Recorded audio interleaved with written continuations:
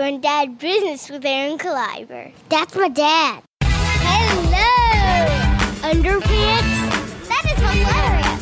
You should mouth to rate and review this podcast or my daddy will go into a deep depression.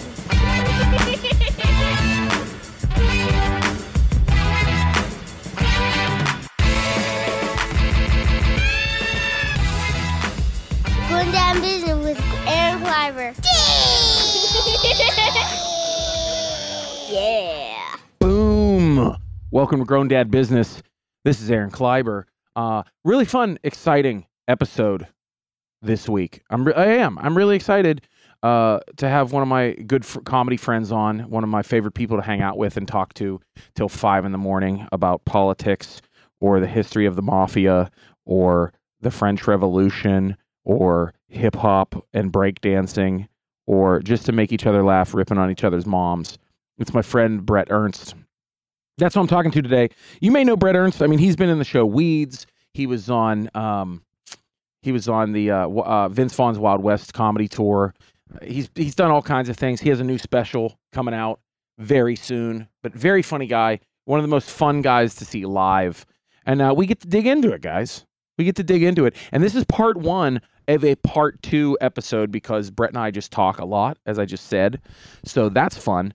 But part 1, we get a little deep. Part 1 is really talking about growing up and dealing with a lot of bullcrap growing up. It's going to be fun. And then part 2 will be out next week. And part 2 is a lot more about comedy. It's going to be a lot more about comedy and believing in yourself. And basically, it's like a lot of advice like straight into my heart. So that's fun, right? And why Brett doesn't have kids. Maybe he's going to have kids. I don't know. We talk about that and about family. It's going to be a lot of fun. So listen up. And of course, you can check Brett out on BretErnst.com. That's Brett with 1 T, by the way. Brett with 1 T, like Brett Michaels, not Brett Favre. Because apparently Brett said that Brett with 2 T's is a girl's name, like Brett Butler. But I know lots of Bretts with 2 T's, but whatever. It's his name. I believe him.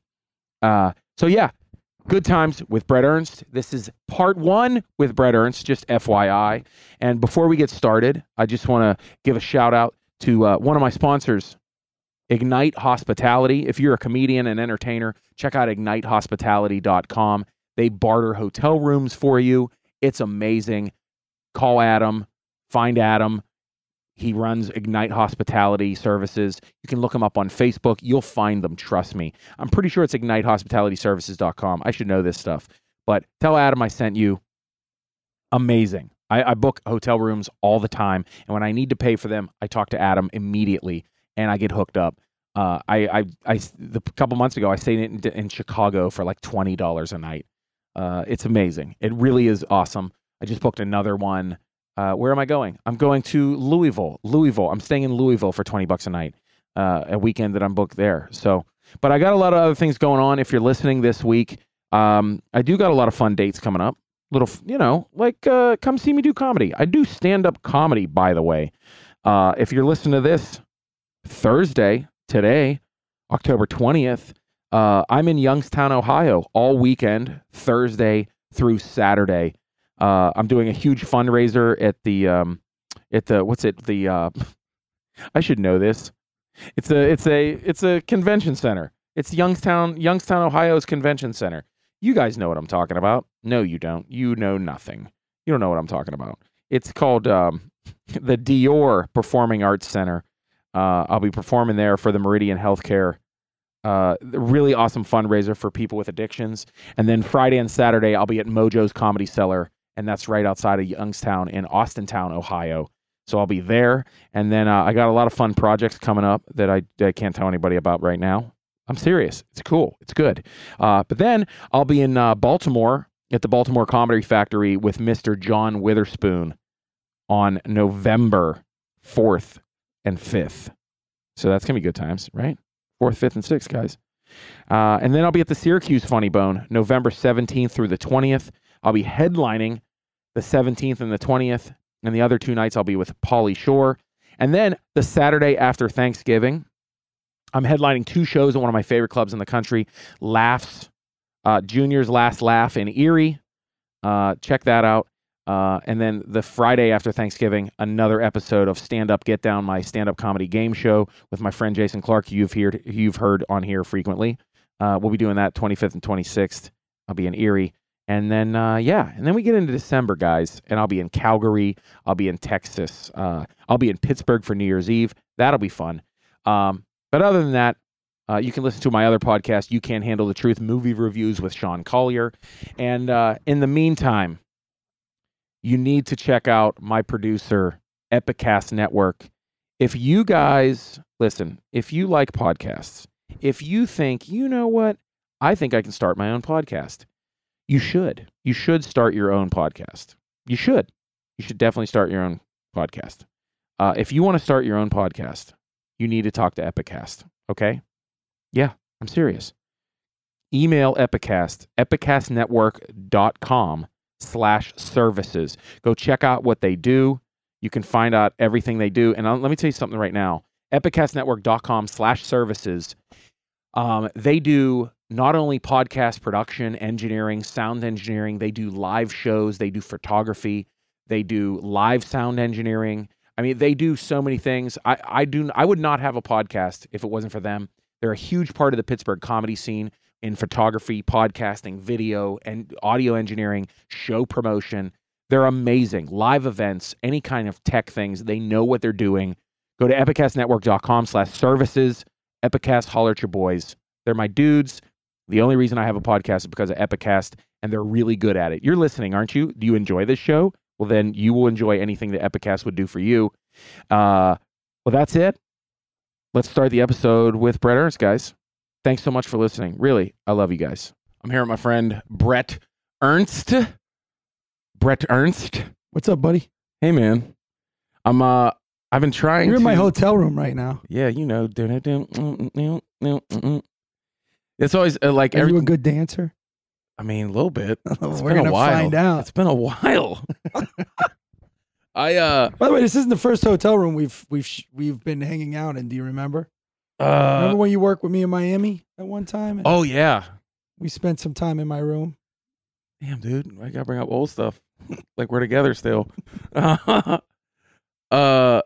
Yeah, no, I was like, I think I've tried to have you on this podcast a couple times just because, you know, I like talking to comedians how they came up like as a kid, because I think like I tell everybody like I don't like, everybody does a biography. You know what I mean? Yeah. What do you mean? Biography podcasts. Oh. But I think it's fascinating, like why you are a comedian, like dealing with like how you grew up. And I know enough, and people know enough about your comedy, where it's like, oh yeah, we could see why he became a comedian and not in jail. You know what I mean? Well, I feel like I'm like that too. Like if I didn't have my wife or comedy, I would probably have AIDS and be in jail.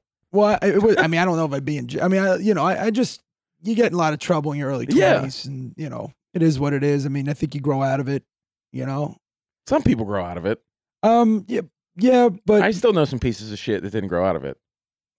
Yeah, I don't know. I don't know if I think if you're smart or, you know, somewhat intelligent, you'll be able, you could see that, you know. Sure. It's going to go nowhere. Sure. You know. But yeah, no, I mean, I got lucky. Yeah, I feel like I did too. I got lucky a couple times in my early 20s where, you know, it could have been I wouldn't wait. Well, I mean, I was on trial before, but like, you know, I would have only done a year. Oh, that's it. But I'm saying it's just, you know, I'm saying there's a few things that could have. Yeah, sure. You know, but I think I would have ended up here. Yeah, you think? Now. Yeah, yeah. Where was the point where, like, you know, I'm trying not to be biographical, but I don't want to like just dig into like, hey, so, like, where was the point where you were like, I'm gonna do comedy and stop messing around? Well, I mean, I always knew I wanted to do it. Like people that knew me growing up, especially like, because I moved around a lot. I went to 15 different schools, you know? Yeah. And you ended up graduating in Florida? Fort Lauderdale? Well, yeah. I was born in New Jersey, then moved to South Florida, then back to Jersey, then back to Florida. So my middle school years, I started middle school in Florida because 6th grade's middle school in Florida, and then moved to Jersey. But then 6th grade was elementary school, so I went back to elementary school. And then when I moved, then 7th and 8th, I was in New Jersey, and then I was going to start 9th in New Jersey, then move to Florida. Yeah. Yeah, I think I was in Florida 9th through 12th, and then left again. Right. Yeah, I think I went to 5 schools in like 3rd, 4th, and 5th grade. Yeah, but most of my schools, I went mostly elementary schools. I went to one high school. I was very fortunate. My older brother, I felt bad. He had to go to 3. 3 high schools? Yeah, and he went to 4 middle schools. Ugh. But we had to move around a lot. So that's like, I know for me, like I always want to ask my comedian friends, like, what made you a comedian in a way where it's like, I know for me, like I've said this multiple times, just opening up with people, like, like I was abused as a kid, and then I moved to a rough neighborhood, and then I was like, I only know how to get along by being funny. You know what I mean? Like the white kid in the projects, I was like, I don't know what else to do. I don't feel like fighting anymore. Like, I'll be funny. So what made you the funny kid? I would say kind of the same thing. I mean, I fought a lot, but I don't know if I got picked on. I mean, I guess you do, but it was like regular shit. Yeah, but I know what you mean. Like it wasn't like I was getting teased. Getting teased and picked on. Yeah, but I mean, everybody does. I mean, I used to get tried sometimes because I was a white boy, but once you throw hands a couple of times after that, everybody pretty much knows that, That's true. You'll throw hands. So that, it wasn't like, I used to be on the free breakfast program. Oh, yes. I was on free lunch, free breakfast and shit like that. Yep. And then we would all sit around, and I was just good at mama jokes. Yeah. And plus I was, sitting on the bus, like when I got bussed in. Yeah. You'd just be on the bus cracking jokes with all the bad kids, sitting in the back of the bus, making fun of people, and that's how I knew I was very good at the mama stuff. Right. Like it would always be me and like 15 taking on like 10, 15 kids. Oh yeah. I got knocked out a few times though doing that shit. Yeah, I've been punched a couple times trying to be funny. Like I would mostly do Going characters. Too far?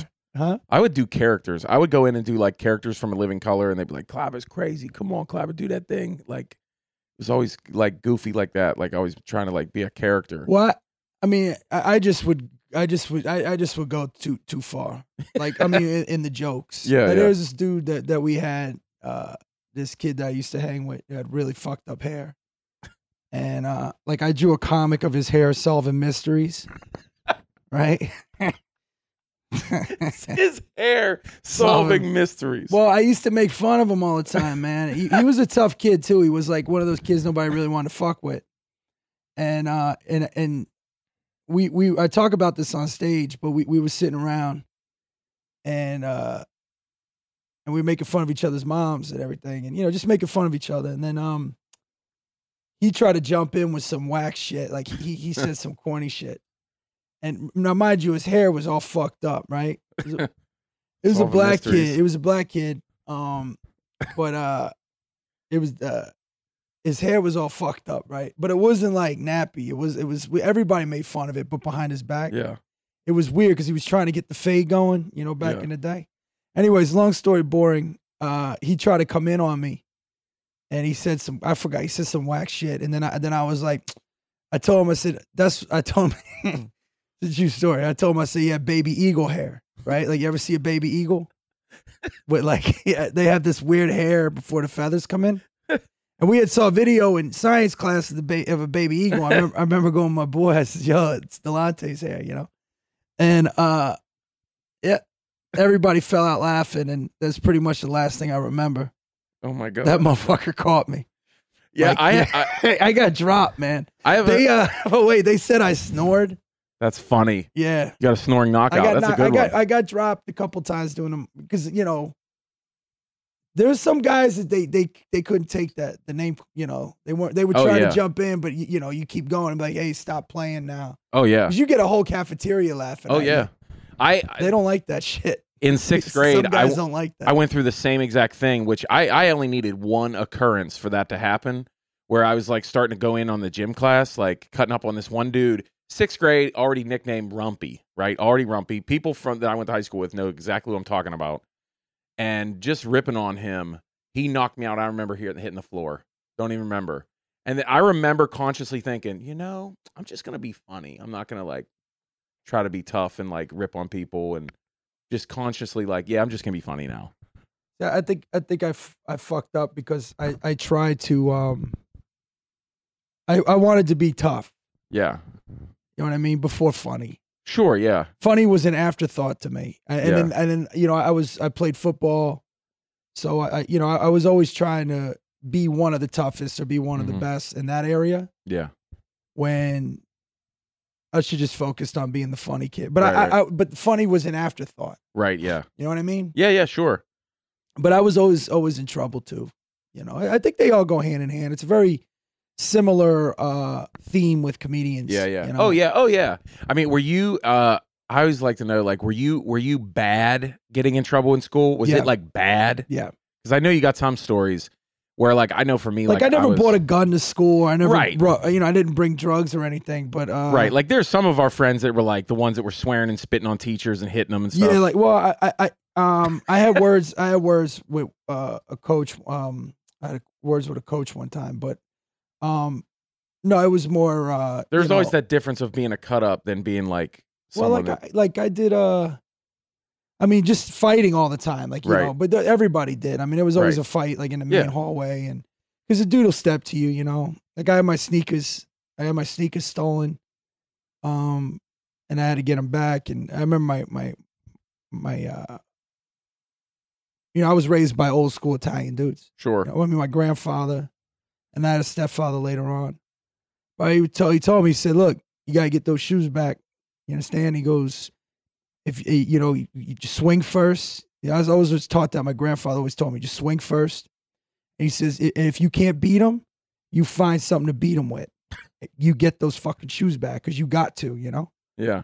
And so like I mean like that type of stuff was over the line. Like, but it was only fighting. Yeah, right. Which happened again. It was everybody. Sure, it was everybody. Yeah. Every kid. And in my school, I don't know. It's still kind of rough, but I went to school in Lauderdale on Lauderdale Lakes Middle, which is in South Florida. It's always been a rough school. Yeah. Then I went to middle school at number 4 school in Passaic, New Jersey, which was it's still a rough school. Yeah. So kids were always fighting. But then my bad stuff was like I stole like the grade book. I changed all the grades. I robbed the we had the candy money. Oh yeah. We've done that. Yeah. We distract the lunch lady and then grab the money out of the tray or No. We had candy, like you sell candy and shit. Oh yeah. Candy sales. And I stole candy sales money out of people's coat rooms. I robbed the book fair. That you got to see Brett live and hear the book. You tell that on stage. Yeah, well, I did. I took the car. Me and this kid, my friend, and we took. Now that this was at elementary, this is at Castle Hill Elementary, that's in Deep Side Lauderhill, which anybody listening, if you're from South Florida, you know those areas, and I figured out where they parked the cart. Yeah, and then I fucking went back and I housed everything. But a lot of stealing. I was always caught stealing. I stole a lot, but I didn't get caught a lot. Yeah, I mean, but it was just, I'm always curious to like see if like you were like the really crazy kid, like that were like the teachers were afraid of. That's good. No, I was a very, I mean, I calmed down, believe it or not, more in high school. Yeah. But yeah, in elementary school, I was a problem kid, and middle school, I was a problem kid. So, do you think it was the environment like that, like moving back and forth, or I think it was like a lot of things, man? What about like what was your family like then that made you kind of like raised by my mom, right? But because I can relate very much so. But like, what do you think it was just like lashing out? Like, you think it was just or product of the environment? Well, like I said, I think it was a lot of things. Yeah. It was the it was moving around a lot. Right. You always want to impress people. Sure. Yeah. Oh, yeah. Part of me loved it. I'm not going to lie. I love getting. Oh, there's something about it. No, exciting. I'm telling you, I loved it. I loved getting in trouble. Yeah. And then the other thing is, you know, I was going through some shit. I didn't realize it, you know, as a kid, but you act out a lot. You know, absolutely. I was acting out. Yeah, that's why, like, I always find it interesting that, like, and I feel like some comedians don't know sometimes. Like, they don't, like, realize, like, oh, I am the way I am because of this. You know what I mean? Because I look at, like, oh, like, I'm a comedian. I like attention. I needed love when I was a kid. You know, like, weird shit like that. You think about that, and you're like, wow, like, man. I just think I had a lot of anger, man. Yeah. You know? For sure. And that's for me. I mean, I'm just talking about me. Oh, yeah. I mean, I know I had a lot of anger issues. Yeah.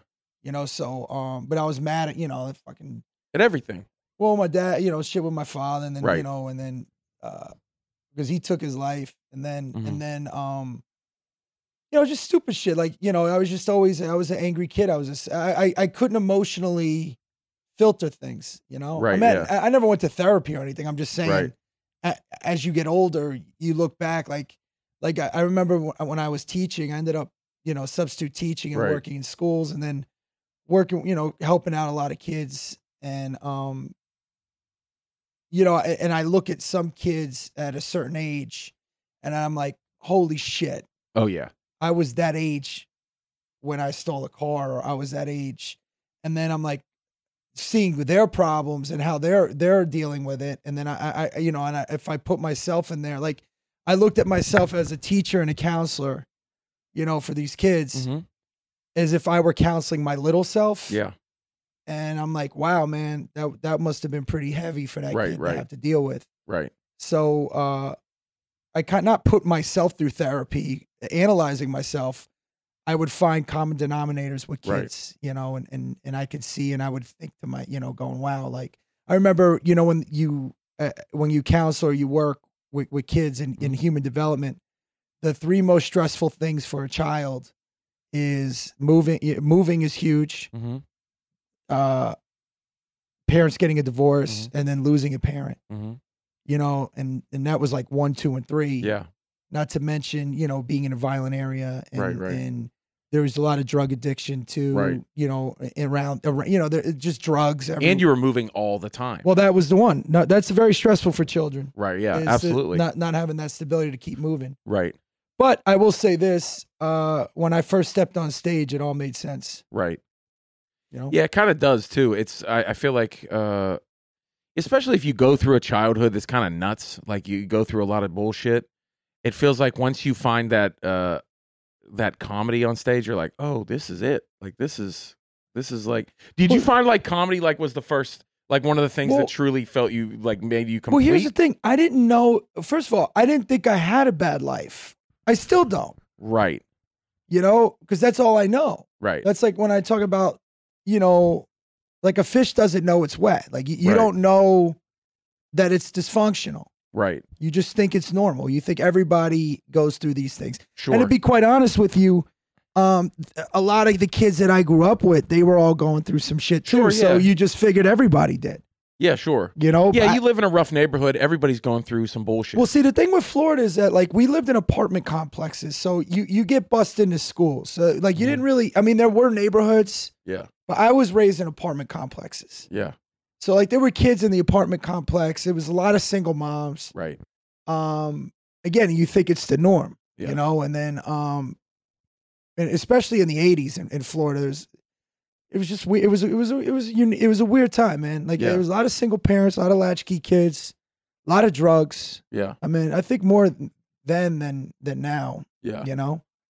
And again, you just think it's normal. Like that's why when I met my wife and you know, you meet normal people. Yes. Completely can relate. My like, wife the same way. There's like so many things that you don't. Like I never been on like the vacation thing. Yeah. And, is that weird to you now? Let me like you're married, you don't have kids. Right. Because I can relate to this completely. Is that I meet my wife and she has this normal family, like mom and dad, like, and I'm like, what the like? Are you were you attracted to that a little bit? Like that like what you feel like that this normal life people have? Like you didn't go through all this. I mean, I don't know. I definitely. You know, it was definitely cool. Yeah. Right. You know, it was definitely cool. You're absolutely right. Like family vacation, Sunday dinner. I'm like, wow. But like everybody, you know, everybody has, everything's relative, Right. you know? So, because obviously nothing's perfect. Yeah. But the fact that it's imperfect is the reason why it's perfect. Hmm. That makes any sense. Sure. Perfection's imperfection. I'm not trying to get deep or anything. I'm just saying. No. When the things like have to be imperfect. It's like the chaos theory, like how things have to be kind of crazy to make sense. You know what I mean? Like everything lines up. What I'm saying is, in your flaws is the perfection. So, sure. Like, put it like this: if everything went your way, then that means somebody's not getting their way. Like, you know, if I got every job I went out for, that means whoever I went up against is not getting the job. Yeah, right. So everything's a balance, you know, and so there are people. Everything's relative. So, you know, you can meet somebody that may seem to have it together, but they have their problems. But their problems may not be as bad or as serious as yours. But to them, that's their.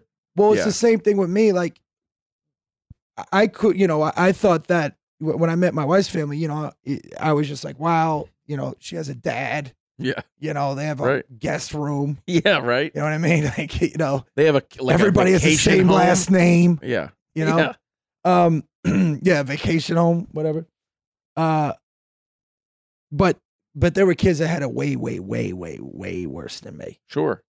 You know what I mean? Yeah. I do always say, I feel like you would say the same thing, is like you wouldn't change a thing. No. Like people are like, oh, you regret like going through some of this stuff. I'm like, no, because it made me who I am. You know, I'm just happy I ended up on the end that I'm at. You know what I mean? Like, I'm thankful for that. I mean, I would obviously want some people to still be alive. Sure. Yeah. But, you know, I believe you see him again. Yeah, absolutely. But again, it all translates, you know, comedy. I think me moving, and it did help me in my success in a sense where I'm so used to traveling and you know, I was so like, when you get into comedy, you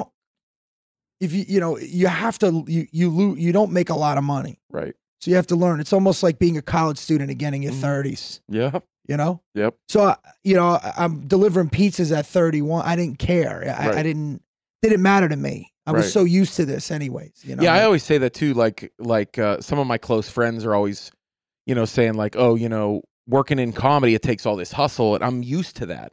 It doesn't bother me. It doesn't bother me hustling. And also doesn't bother me not to have anything. It does now. Right. But see, here's the other problem that happens with that is you're so used to struggling that you get used to struggling. And then, oh, sure.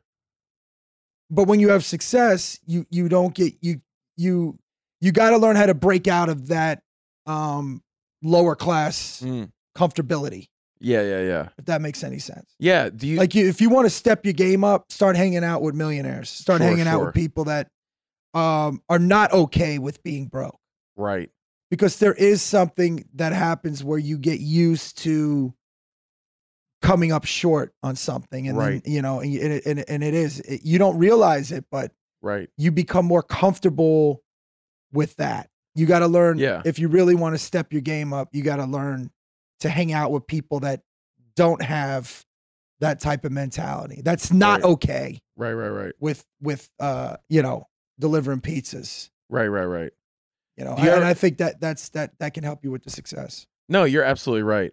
I mean, did you find yourself at a point too where you like almost like you have some success and you want to keep like making it hard on yourself? You're like, no, I'm going to keep doing this and hustling, and like, but no, you don't have to. Relax. Well, that's kind of the that's kind of what I'm trying to say, I guess. There was times like, you know, a lot of shows people would call me. I mean, I had this motto: I would do any show, anywhere, any place. Yeah. And if I could get up 2-3 times a night in LA, if I'm not on the road, and I mean, now that I'm married, it's different. Right. Now, you know, I'm a grown man. Yeah. I'm home with my wife. I'm not out. But when I was single and a comedian, I would do 3-4 shows, try and get up. I would do the worst show, like the worst rooms to the A rooms. Yeah. But it didn't matter. I was like, all right. But then I had to say to myself, you know, I got to stop doing these shitty rooms, Right. you know, because I thought it was helping me with my material. Right. It had a purpose. Sure. And now that it's done, I'm not going to get anything out of it anymore. Right. You know? So I won't do any room now. Now Right. I have to say no to some gigs now. Too, I think you reach a point too where you start as a comedian, like you start thinking too, like, you know what, I can't take every, I gotta you gotta set a bar for yourself. Well, that's the thing. You're afraid you're not going to make money. So you're like, sure, Right. I'll do that. Sure, I'll do that. Sure, I'll do that. Sure, you I'll gotta do take that. those steps where you gotta kind of set that bar and You got to learn how to say no. Yeah, absolutely. And you got to learn to turn things down that, but like if you're not a comedian, people may not realize it, but you do these bar shows that are just fucking horrendous. Yeah. But what you get out of them is, it's tough. Like, it's a tough thing. You have to learn to do comedy in front of people that are just pretty much fucking assholes. Right, yeah. But once you learn, there's only so much you can get out of that. Oh, yeah. Once you can get out of that, the ability to just command a stage and command a crowd. Right. Once you've got that skilled tone, there's no reason for those rooms anymore. Right. Other than it's just going to piss you off. Yeah, that's true. Well, that's when you reach a point too where, we're in Pittsburgh. I'm from here. I came up here, and people are like, "Oh, why don't you? You don't come to this mic anymore?" I'm like, "Dude, I can't even deal with that anymore. Like, I don't even know what to tell you." The other thing too is that if these people don't know, like sometimes people. One of my favorite videos is that video of the violinist. You ever see that in the subway? It was the world's top. Oh yes, violinist. Yes. I do remember you sharing that. Yeah, that's right. And he was playing it in the subway, and he's Right. the world's best. And people are just walking by. They're like, because they're assuming that this guy's just a street performer. Yep. But then there was a person that worked for the New York Philharmonica that knew who he was and couldn't believe he was in the subway Right. and was sitting there listening. And then there was a couple people that could hear the music. Right. But most people were just like, fuck this guy. Right, they didn't right. realize that that the best violinist in the world Yeah. is playing. Yeah. They couldn't recognize the music, and the setting wasn't fitting for that. Right. And now if they were told who that was, then they may have been different. It's the same thing. You have some of the best comedians in the world that sometimes would go into a bar, Mhm. to do a bar show for Yeah. a set or work something out. Mhm. And these people may not know who they are because they may not know they're not on TV. Right. Because they automatically assume if you're a comedian on TV, you got to be the best. When in reality, that's not always the case. Right. And I've seen a lot of good comedians Oh, for sure. that are, legendary comedians getting disrespected by some fucking average person, below average, miserable person. Yeah. And All because they're trying to work out at a bar show. right. And they're just there at a bar show, not knowing that, oh, wait a minute, this guy was just, on Comedy Says ranked as one of the best comedians. People know who he is. Yeah. And you just see like it just and it gets to a point where it becomes more detrimental to your growth. Right. And plus you don't have to deal with that shit. But it is true. Like a lot of people don't realize, like they think the best comedians, are just on TV, which we all know that's not the case. Eventually it all comes out in the wash. I think it may take longer Yeah. for some people than others, but Sure. my best friend, my buddy Sebastian, who actually just texted me. Oh yeah. He's just in People magazine now. Yeah. People just featured him. He's starting to sell theaters out. Yeah. Amazing. Big J Okerson's getting recognition now. Yeah. Big J. But there's guys like Bob Kelly, Dub Davidoff. Yeah. I remember 3 years ago, I was at the Comedy Store, and me and Sebastian, one of our favorite comedians, he's a very good friend of mine, been a friend of mine forever. Is Leslie Jones, and I would watch her. I remember her being in the kitchen one time and just getting so frustrated, like, what the fuck am I doing? Yeah. And I'm thinking, how could this person be so good at stand-up comedy and nobody is recognizing it? Yeah. And there's a lot of people like that. A lot. Well, it's like but eventually it Yeah. happened. She got Right. on Saturday Night Live, and then she was, and then the rest is Right. history. But it was in 3 years she went from me lending her money Right. Yeah. to to becoming one of the biggest, Yeah. comedy actresses in the world Yeah. in a 3-year period. And it's funny how many conversations we have as comedians with people where they're like, they'll just be like, oh, they'll see Louis on TV. They're like, oh, Louis. And I'm like, oh, you got to see Bill Burr. And they're like, who's that? Absolutely. And I'm like, what? I'm like, what do you, I go, you need to go watch Bill Burr, Maria Bamford. Like, what do you, Robert Dude, Kelly. If you asked me 7 years ago who the best comic in the country is, I would have told you Bill Burr. Yeah. And then if you would ask me who's my second or third, I would have thrown Sebastian in there. Right. Yeah. And still there's some, like, Bob Kelly, Robert Kelly's fucking. I just worked with him like dude, 4 days ago. Jesus Christ, man. Oh yeah. I had a set at the factory one night, and in a very good way. He went up and pretty much countered 2 of my jokes, right? Yeah. And was just so brilliant and how and what he was saying and how he was articulating it. And again, it's very difficult for me to be objective because these people are my friends. Right. Yeah. So of course I'm rooting for them. Sure.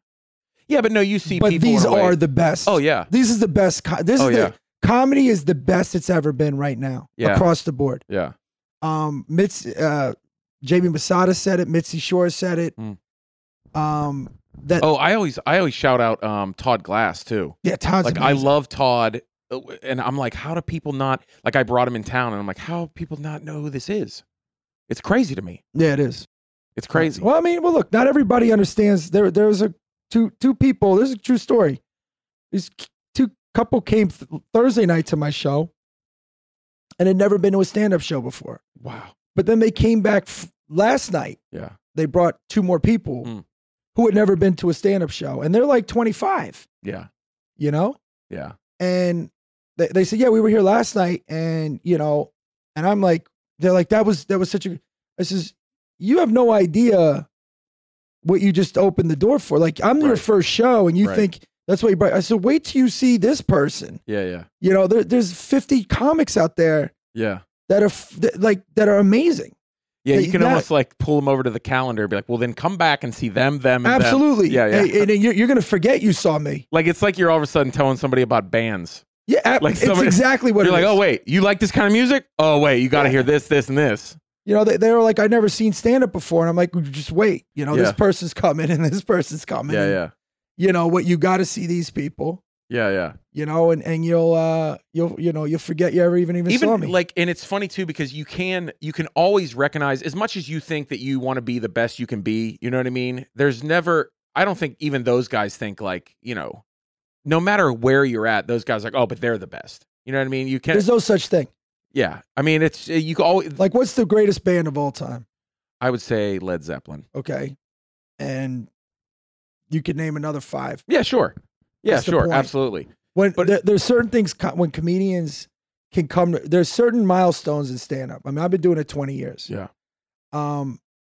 There are things that happen to you along the journey that let you know that will help you in success. One to me is your first real corner is when you stop worrying about what you're putting in your act and you start worrying about what you're taking out. You know what I mean? Sure.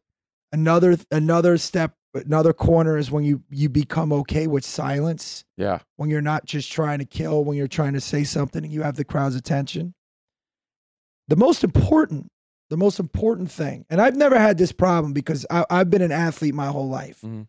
I'm okay with, I know how to compete with friends. Right. But the beautiful thing about stand-up is I'm not competing against other comics. Right. You're competing against yourself. Yeah. It's like golf, where you're trying to outdo your own performances. Your last, you're trying to outdo your own thing.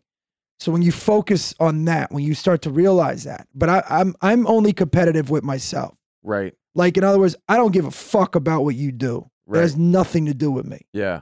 Okay. Yeah, people always ask us that, they're like, oh, is comedy like real cutthroat? And I said, not amongst us. Like, the only thing for other comedians, I look at what other comedians sometimes do and I'm like, oh, I wonder, that's I should try to do that. You know what I mean? Like, I should try to go after that show or that club or that festival. Oh, that's interesting. really it's like we're competing with like the industry and bookers, and like that's who your opposition is. That's like who you almost are fighting. Well, I mean, I was talking more artistically. Oh yeah, sure. You know what I mean? Yeah, where, sure. Where like, but yeah, I mean, there are things like if I go in an audition, you know, I'm fucking kids next. I've been listening to that all Growing that business, dude. banging on this to my left. Yeah. Little kids to my right. I don't know what the hell was going on in that room last night. Yeah. But there was some serious shit going on. Sometimes that's fun. Oh, it was fun. I tell my wife, and I'm laying in the middle watching The Flash on Netflix. I like whenever I travel with my wife, you know, she'll come to like a late show, and you walk back to your hotel room at like 1, 2 in the morning, and she's like talking. I'm like, no, you can hear people clipping. Shh, here, just walk down the hallway and see how many people are banging right now. No, but I mean, yeah, obviously. Yeah, artistically. But artistically, I'm saying when you're okay with the silence, I was just talking more about the stand-up itself. Sure, yeah. But when you also have to understand, and a very good friend of mine, and it's funny, when this kid, Gerard Carmichael, is a very good friend of mine.